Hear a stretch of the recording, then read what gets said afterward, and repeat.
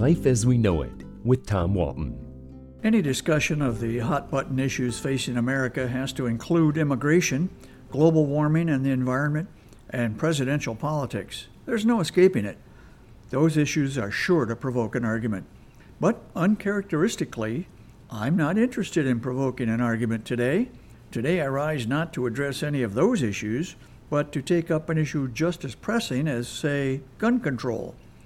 I speak, of course, of the urgency of, say it with me, pickup truck control.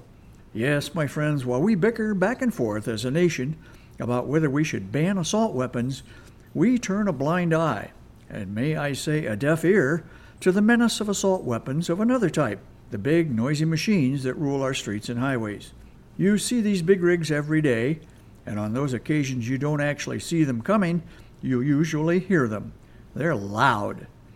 But it's not just the noise, it's the speed that's troublesome for everyone else on the road.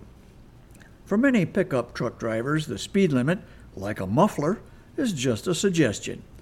The speed limit plus 10 is pretty much their minimum, and if you're in their way, you can get a close-up look at the impatience on the face of the driver in your rearview mirror.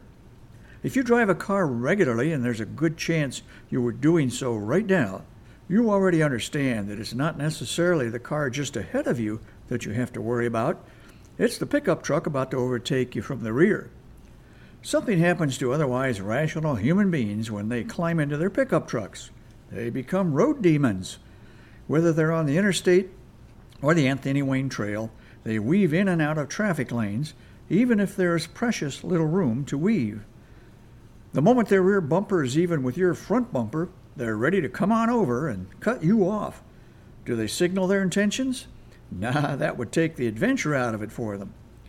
And when I say they climb into their pickup trucks, I mean it. Some of these vehicles sit so high off the ground, you'd expect them to come equipped with step ladders as standard equipment. There's another scary element to the pickup boys' behavior, and that's what happens when one pickup truck cuts off another pickup truck. I've seen them take off together down the highway, each trying to one-up the other with a cutoff more dramatic and sudden than the last one. The last thing on their minds is whether they are endangering innocent motorists.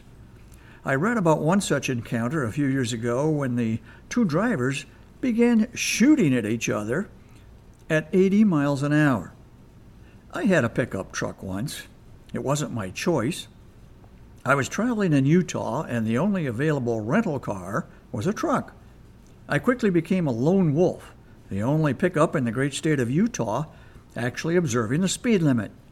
You should have seen the angry faces of all those Utah dudes in their F-150s and Silverados as they went flying by me. Man, if looks could kill. Well, I don't know that there's anything we can do about all this. Regulating bad behavior is a nearly impossible proposition. You know what they say, outlaw pickup trucks, and only outlaws will have pickup trucks. Life as We Know It is written and hosted by Tom Walton and is a production of WGTE Public Media. Life as We Know It with Tom Walton can be heard on WGTE FM 91 every Monday afternoon during All Things Considered at 5:44 p.m. or hear past episodes at wgte.org/life.